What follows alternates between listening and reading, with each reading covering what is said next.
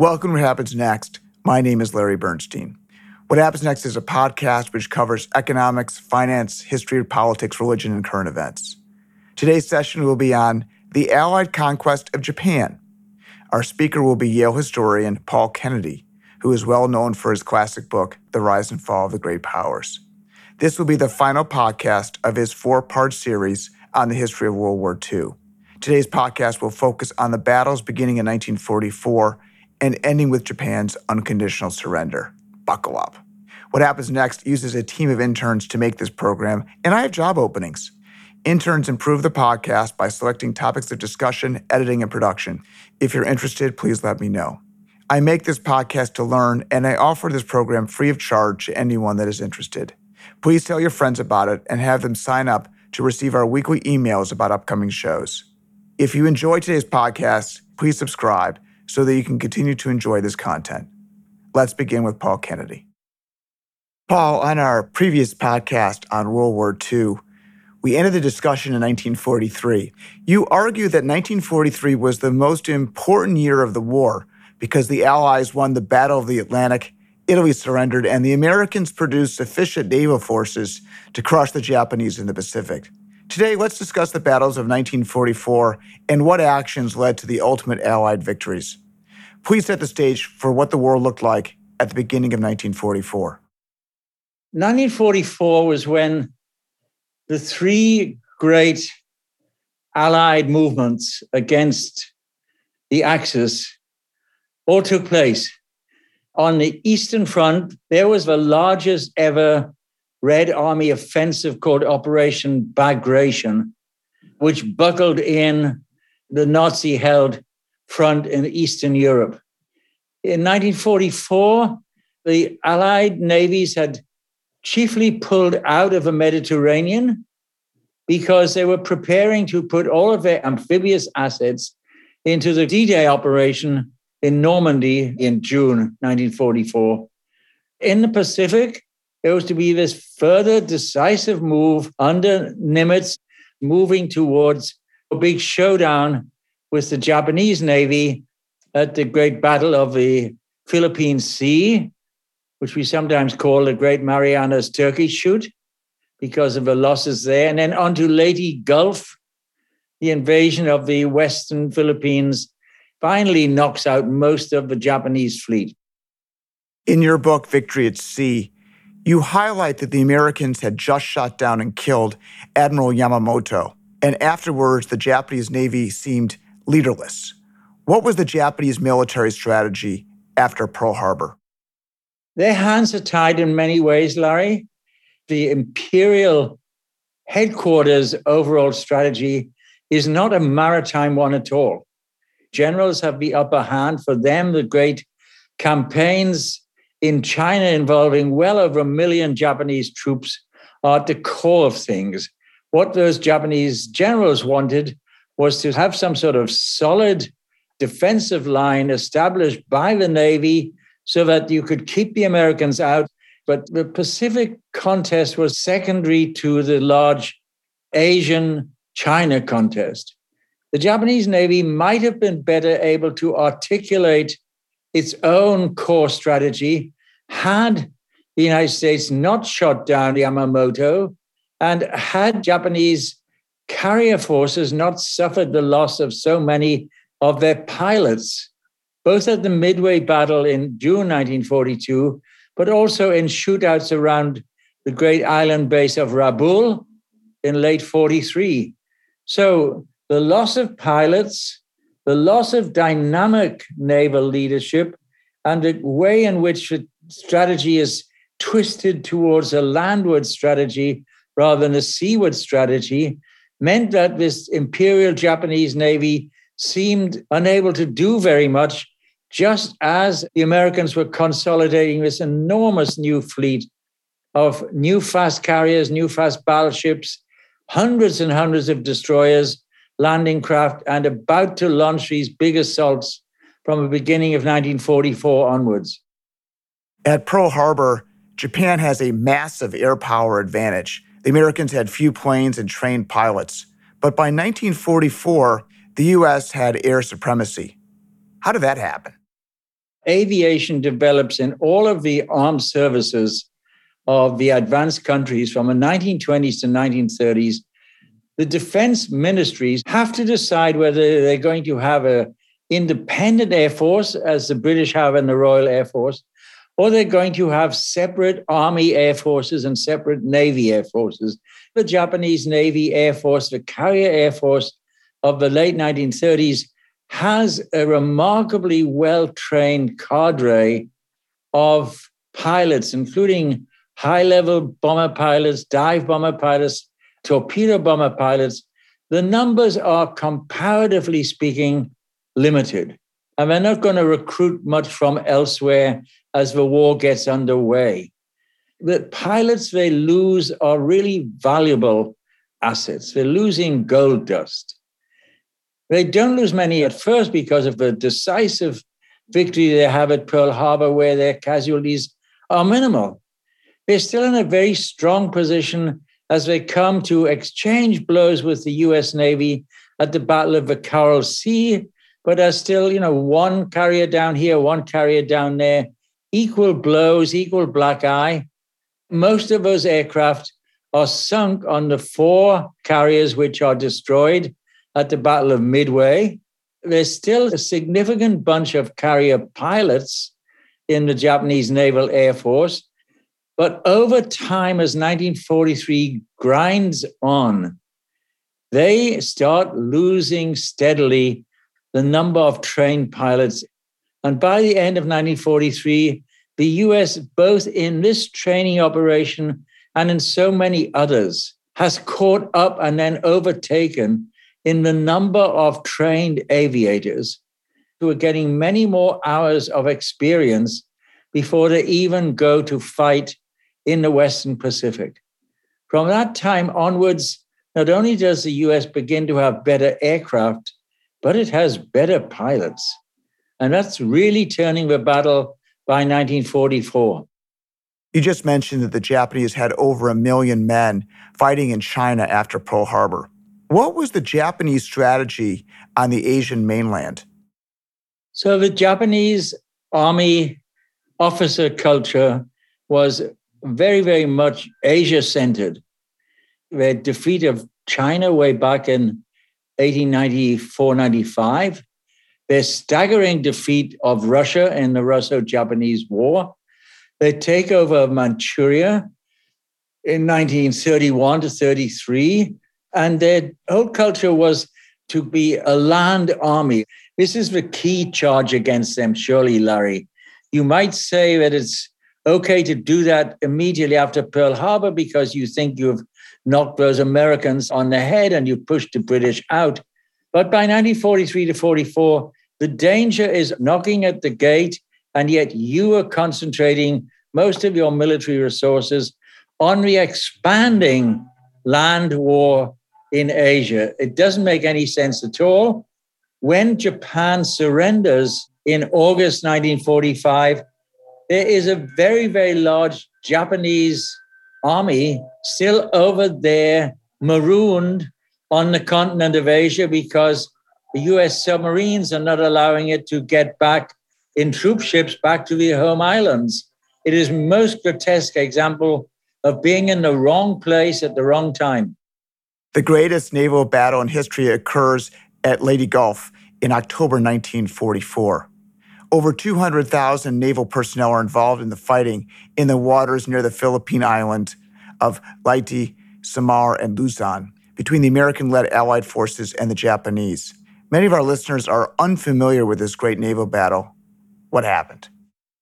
The Battle of Leyte Gulf between the Japanese Navy and some air assets and the advancing American invasion forces is one of the most complicated battles of all time. The Americans had identified that they were going to have an amphibious landing on the eastern shores of the Philippine Islands around a place called Leyte Gulf.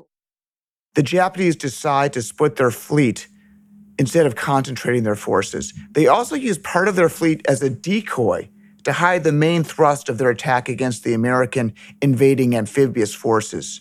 Why did the Japanese scatter their naval forces? The Japanese Navy had specialized in these, we send part of a fleet here while another part of a fleet will be there, while the main fleet will be coming up in this direction, and while there will be a decoy fleet there. And they did not understand, I guess, that US decryption intelligence was sophisticated and that this wasn't a good way in which to fight the larger American forces which are driving in a more central way. Leyte Gulf itself is where Japanese send a force from the north to try to decoy American carriers away with them while they push a battleship fleet through the inward islands of the Philippines to come out and give the amphibious landing forces a surprise, while down at the south they try to bring the giant Japanese battleships to meet with the American battleships. Every part of the Japanese four-part strategy goes astray. The battleship fleet finds itself blocked at the exit by a long array of American battleships, including older battleships from Pearl Harbor, which blow them to pieces. The decoy doesn't work very well apart from taking Admiral Halsey away to the north. It leads to the destruction by US carrier aircraft of the remaining Japanese carriers. The drive in the south is also blunted. So at the end of the day, when you count the overall losses for the Battle of Leyte Gulf of the US Navy, they are not very large at all. In the case of the Japanese Navy, it is carriers. It is the giant battleship Musashi, which is torn apart by carrier air attacks in the middle of the conflict. Heavy cruisers destroyed by US submarine torpedoes. There's not much left of the Japanese Navy after Leyte Gulf. It's pretty well over. Why was the battle there? Why did it come to pass that this was the spot? As the US is driving its twin drives across the Pacific, the Central Pacific drive is coming westwards from Hawaii, the Southwest Pacific drive coming originally, I guess, from Australia, but around the great hump of Papua New Guinea towards the southern Philippines. This arouses a very significant debate by the American planners. Where the heck are we going here en route to invading Japan itself? Because we're down there, south of the Philippines, we are 2,000 miles away from Japan, if not further. There was quite a large strategic lobby which said that you should go as far west to take a chunk of the Chinese coast, not only to help our Chinese allies and to deal a blow at the Japanese military operations in China, but from that part of the Chinese coast, you could put a very, very large strategic bombing force there to attack and hurt the Japanese home islands. There was another group, especially around MacArthur, who said, no. I told the people of the Philippines when I left there in 1942 that I shall return, so we have to return to the Philippines first. There were other strategists who said, look, guys, we are now in the era of long-range amphibious warfare. Amphibious fleets can be covered by these fast-moving carrier forces. We should just strike across, knock out as many of the Japanese ships as possible, and then turn around and go via the small islands of Iwo Jima and Okinawa directly to take the home islands. Not even bother with the China thing, which eventually is dropped. Not even bother with the Philippines. But MacArthur and the army were insistent that you had to go to the Philippines first. And since you were coming from the Pearl Harbor direction, you were going to come in and land on the eastern shorelands of the Philippines. Leyte Gulf was about as good a landing area as possible. It was a fair distance from the capital, Manila, further east. But if you established beachheads there and you set up your aerial bases, you could defend yourself and you could move on steadily to do what MacArthur wanted, the total reconquest of the Philippines. Boy, there were a lot of powerful egos in this Pacific history story, Larry. There were great contested battles there between Army and Navy. I don't get it. Why does MacArthur's personal strategic plan given so much weight? MacArthur is a bruising, arrogant person. William Manchester biography of him is called American Caesar, right? He's a 4-star general, was one of the few to become a 5-star general. Since he'd been pushed out of the Philippines rather ignominiously in February to April 1942, he was determined that the U.S. strategy was to get back there. Think of it like this. The alternative theater of war, large enough for a 4-star general, other than fighting in the Southwest Pacific, could only be in the Mediterranean with the British, with Montgomery and all of those people, or it could be in Western France in the Normandy landings. And nobody wanted MacArthur meddling around in the Normandy landings. He would want to be in control of everything. He would want to be the premier American general of all time. Eisenhower would be inferior to him. Bradley, Patton, all the rest of them would have to take orders from him. And by the by, if you fast forwarded to the difficulties which MacArthur gave Truman in the operation of the Korean War, until Harry Truman had the strength of character to dismiss him, you would understand why this was happening. Leave him in the Pacific. In retrospect, was the recapture of the Philippines a smart strategic move, or was it a waste of time, money, and lives? That's a hard call. The U.S. gains more amphibious landing experiences. They encounter the Japanese kamikaze for the first time. You get another half year of development of the recruiting of your own armed forces.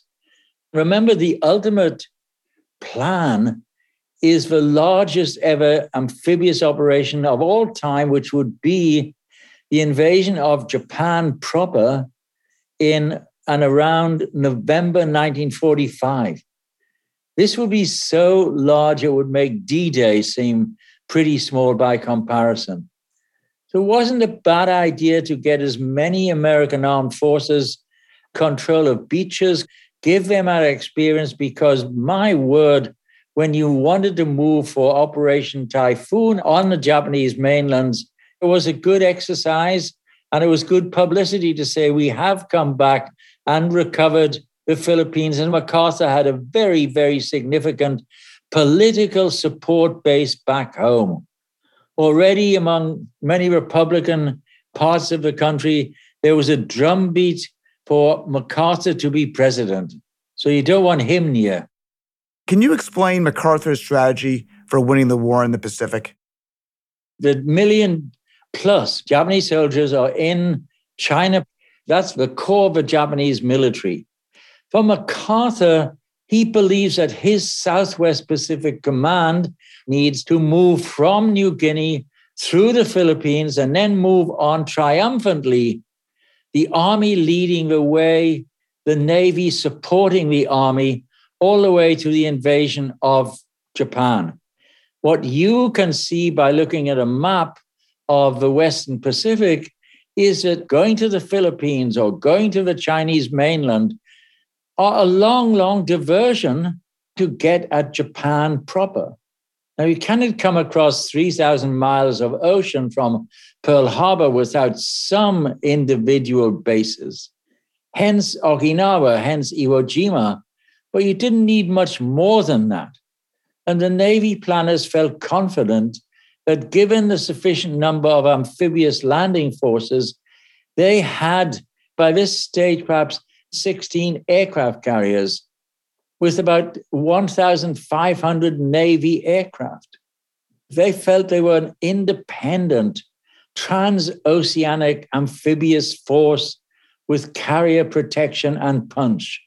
So why bother unless you had a political reason just to keep MacArthur down there? By 1944, it was judged that there were sufficient resources to send a large amount of army divisions to be under MacArthur, while the rest of them and all of the Marine Corps divisions were going to be ready for the invasion of Japan proper. Nobody at this time, bear in mind, knows anything about the atomic bomb. Nobody thinks that the invasion of Japan, when it comes in late 45 or 1946, is going to be anything other than gigantic. And you're going to need all of the resources possible, including the vast numbers of American GIs who are just finishing the war in Europe and are going to be turned around after May 1945, poor sods, to be sent on to the Pacific. Next topic is Iwo Jima. Here is a tiny 8 square mile volcanic island that is 750 miles away from Tokyo. The Japanese knew we were going to invade it, so the island was heavily fortified with soldiers hiding in tunnels and bunkers. Virtually all the 21,000 Japanese soldiers stationed there are killed. Some chose suicide instead of becoming a prisoner of war. This fight to the death mentality was a Japanese concept that seemed to have been out of control. In ancient times, I can understand fighting to the death if the alternative is certain death, rape of the women, and enslavement of the children. But here, we have an uninhabited island with soldiers. Why did the Japanese fight to the death? The idea of surrender is a contemptible act of cowardice, which is one reason why the Japanese armies treat the captured British and American and Dutch and Australian soldiers so harshly when they have surrendered to them in 1942-43. This cult of the Bushido, the cult of the Japanese samurai warrior, that it's better to commit suicide than to have any form of humiliation, that to fight to the end is a glorious thing. This isn't shared by the average Japanese family, and in particular, it isn't shared by their mums or their grandmoms.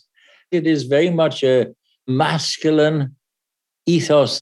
And in the officer corps in particular, it is drummed into them that if something goes wrong, you are going to fall on your sword. They're going to fight to the very end, and they're going to fight hiding in their bunkers, so the Americans have got to come and find them. Why? Because if they go onto the surface, they get blown to pieces by superior American firepower. If at the end of the day you can cause so many casualties among the American military that even Roosevelt, Marshall, and the others are going to say, let's see if we can get a compromise peace, maybe even a peace with honor, keep fighting on, and don't try to scuttle away, because that would be a disgrace. Next topic is the use of the kamikaze air attacks. I am baffled that using a plane as a human missile in a suicide attack would be a logical and important part of a major power during wartime. Why did the Japanese consider using their young pilots as suicide bombers? The American military creed is to leave no man left behind. And here the Japanese are saying that nothing is more noble than committing suicide to kill more enemy soldiers. I don't get it. It's the idea of this disproportionate cost to the enemy, which is maybe the most logical part of the kamikaze strategy, right?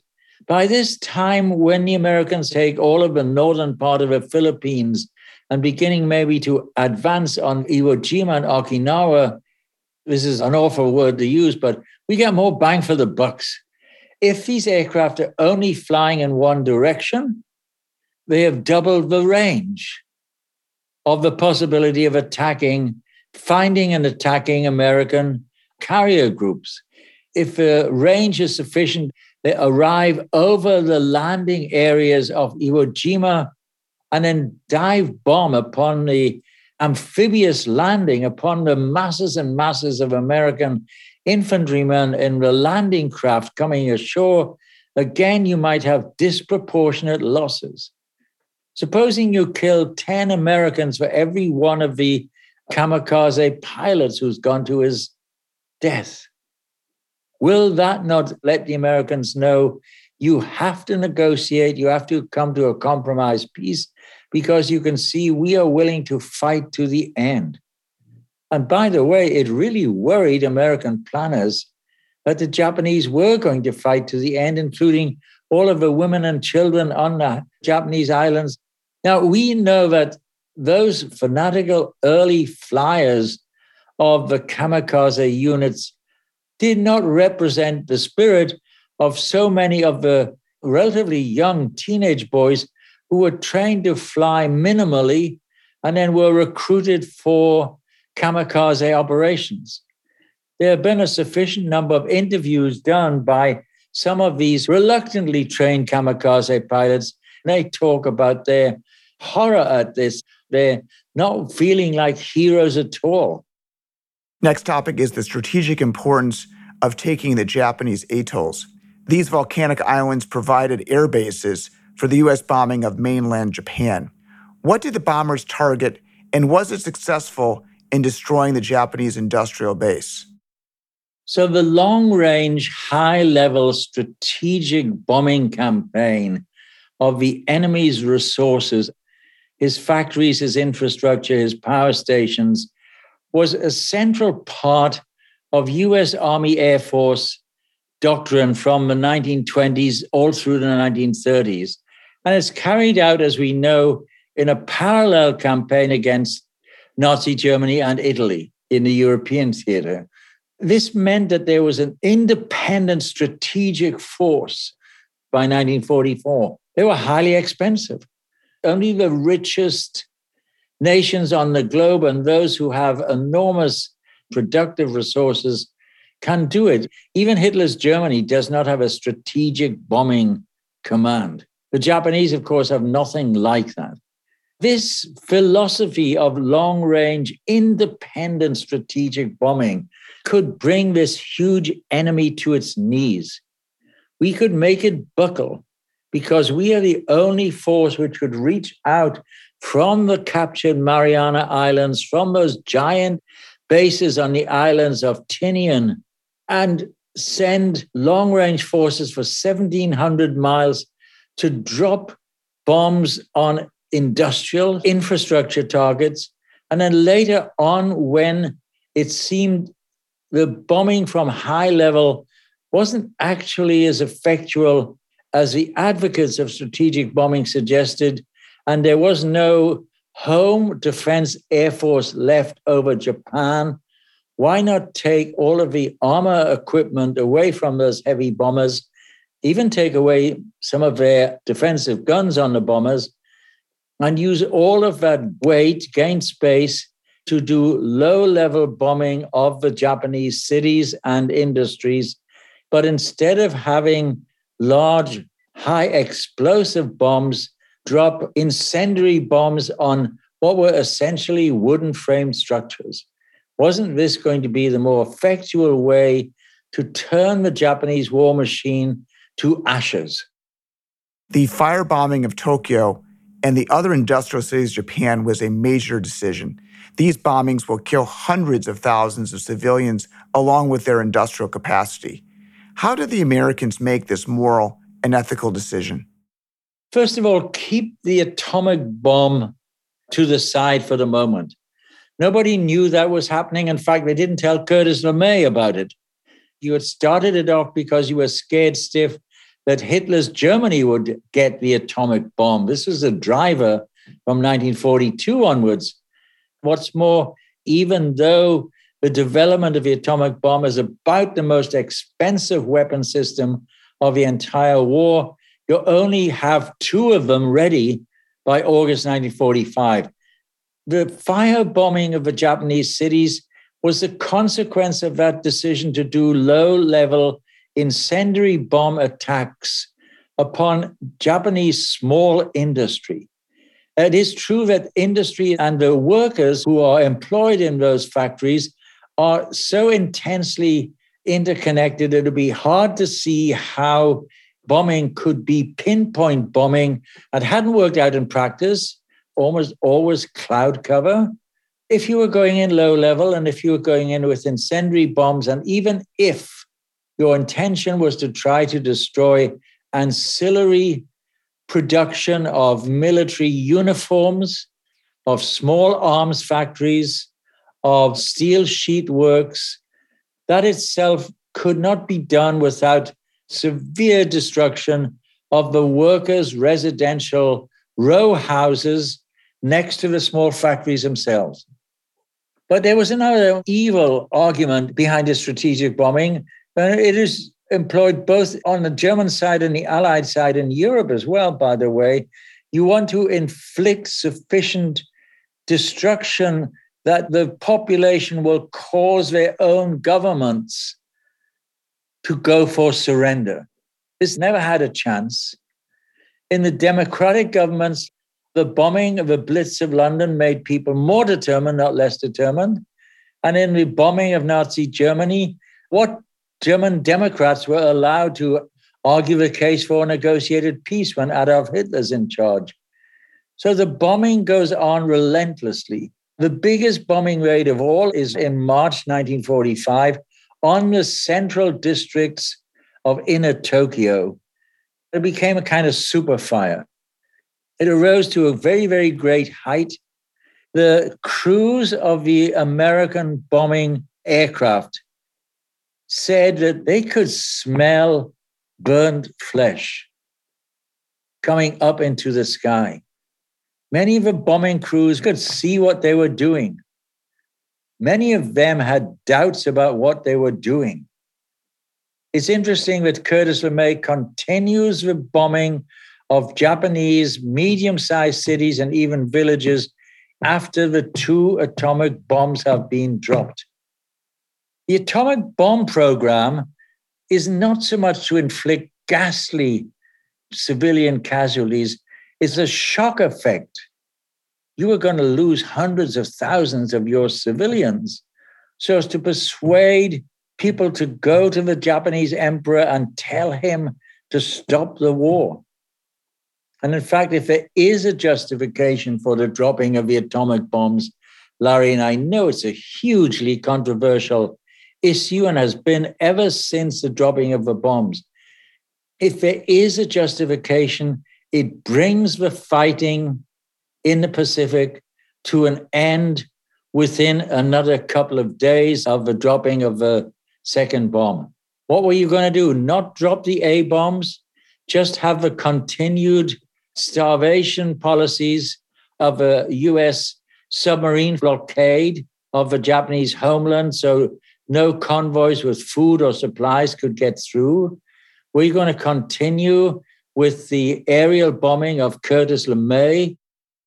Kenneth Pyle, who is a professor of history at the University of Washington, spoke previously on the podcast What Happens Next that it was a tragic error on our part to demand unconditional surrender of the Japanese. Do you agree?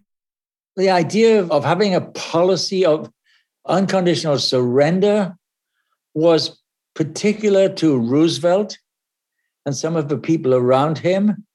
It was not one shared by Churchill and the British. It was part of the propaganda for the total defeat of your enemy.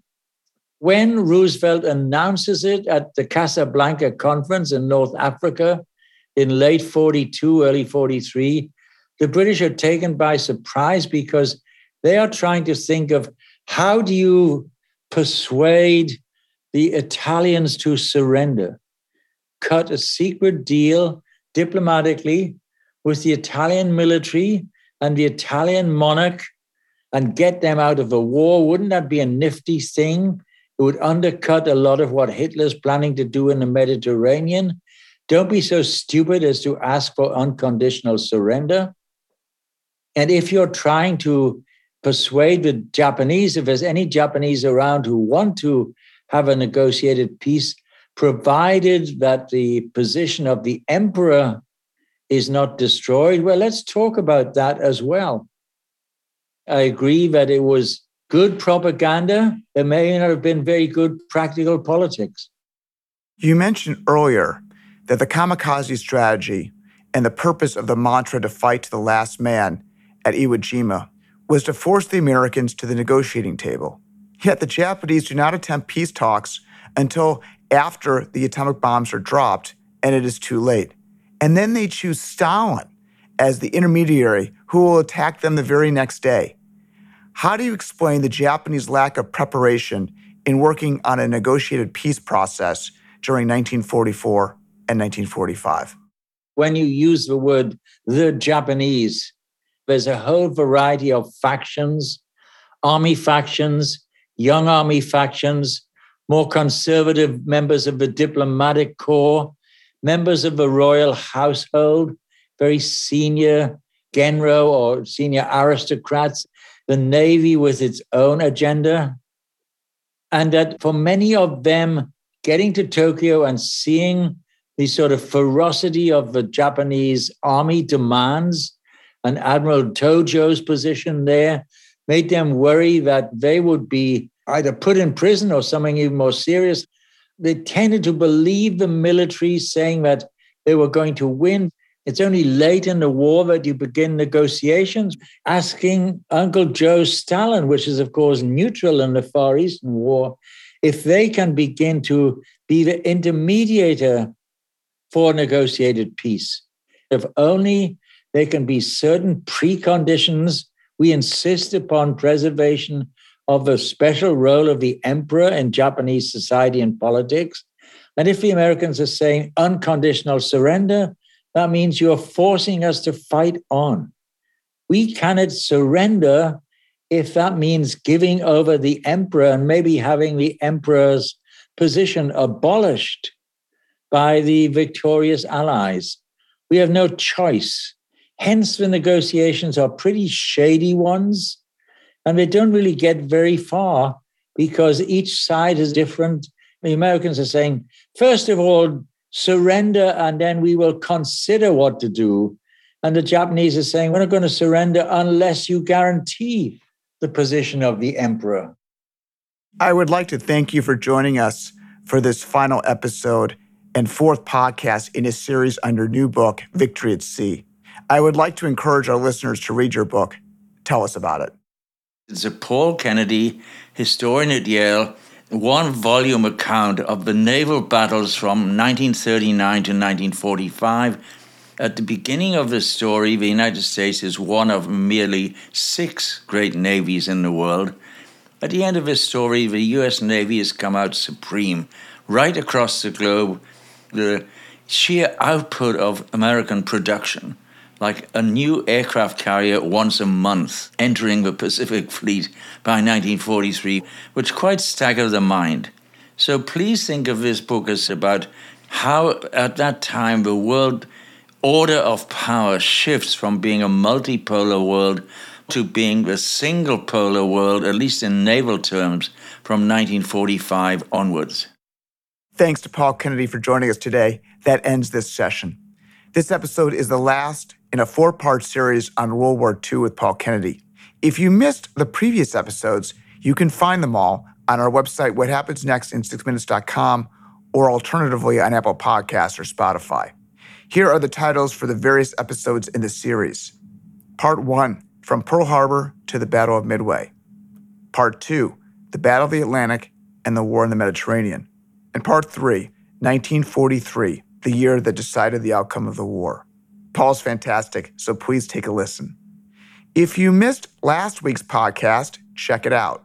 The topic was secular intolerance of religious Jews. Our speaker was Jason Bedrick, who is a research fellow at the Center for Education Policy at the Heritage Foundation. Jason is also the author of the book Religious Liberty in Education. The New York Times had a recent 5-page story about the inadequacies of New York City yeshiva schools. This 2-year investigation concluded that the students in the most religious schools had inadequate English skills because their classes are taught in Hebrew, Yiddish, and Aramaic. The New York Times concluded that these yeshivas do not serve the public interest because the kids graduate with few job prospects and little earnings power, which is both unfair and unjust. New York State provides funding for the schools, and therefore they argue that the yeshivas should be coerced into a state-mandated curriculum. Jason rebuts the New York Times accusations and explains the vitriolic animosity, particularly by Jewish secular progressive leaders, with the most religious Jewish Hasidic sects. Jason believes that parents should decide how their children are educated, and that we should be more tolerant of those that choose a religious life. You can find all of our previous episodes and transcripts on our website, whathappensnextin6minutes.com. Please encourage your friends to join the What Happens Next community by signing up for our weekly updates about upcoming podcasts. If you enjoyed today's podcast, I would love for you to listen to more of them. All you need to do is subscribe. So please take a moment to do so on the website, and please follow us on Apple Podcasts or Spotify. I would like to thank our audience for your continued engagement with these important issues. Goodbye.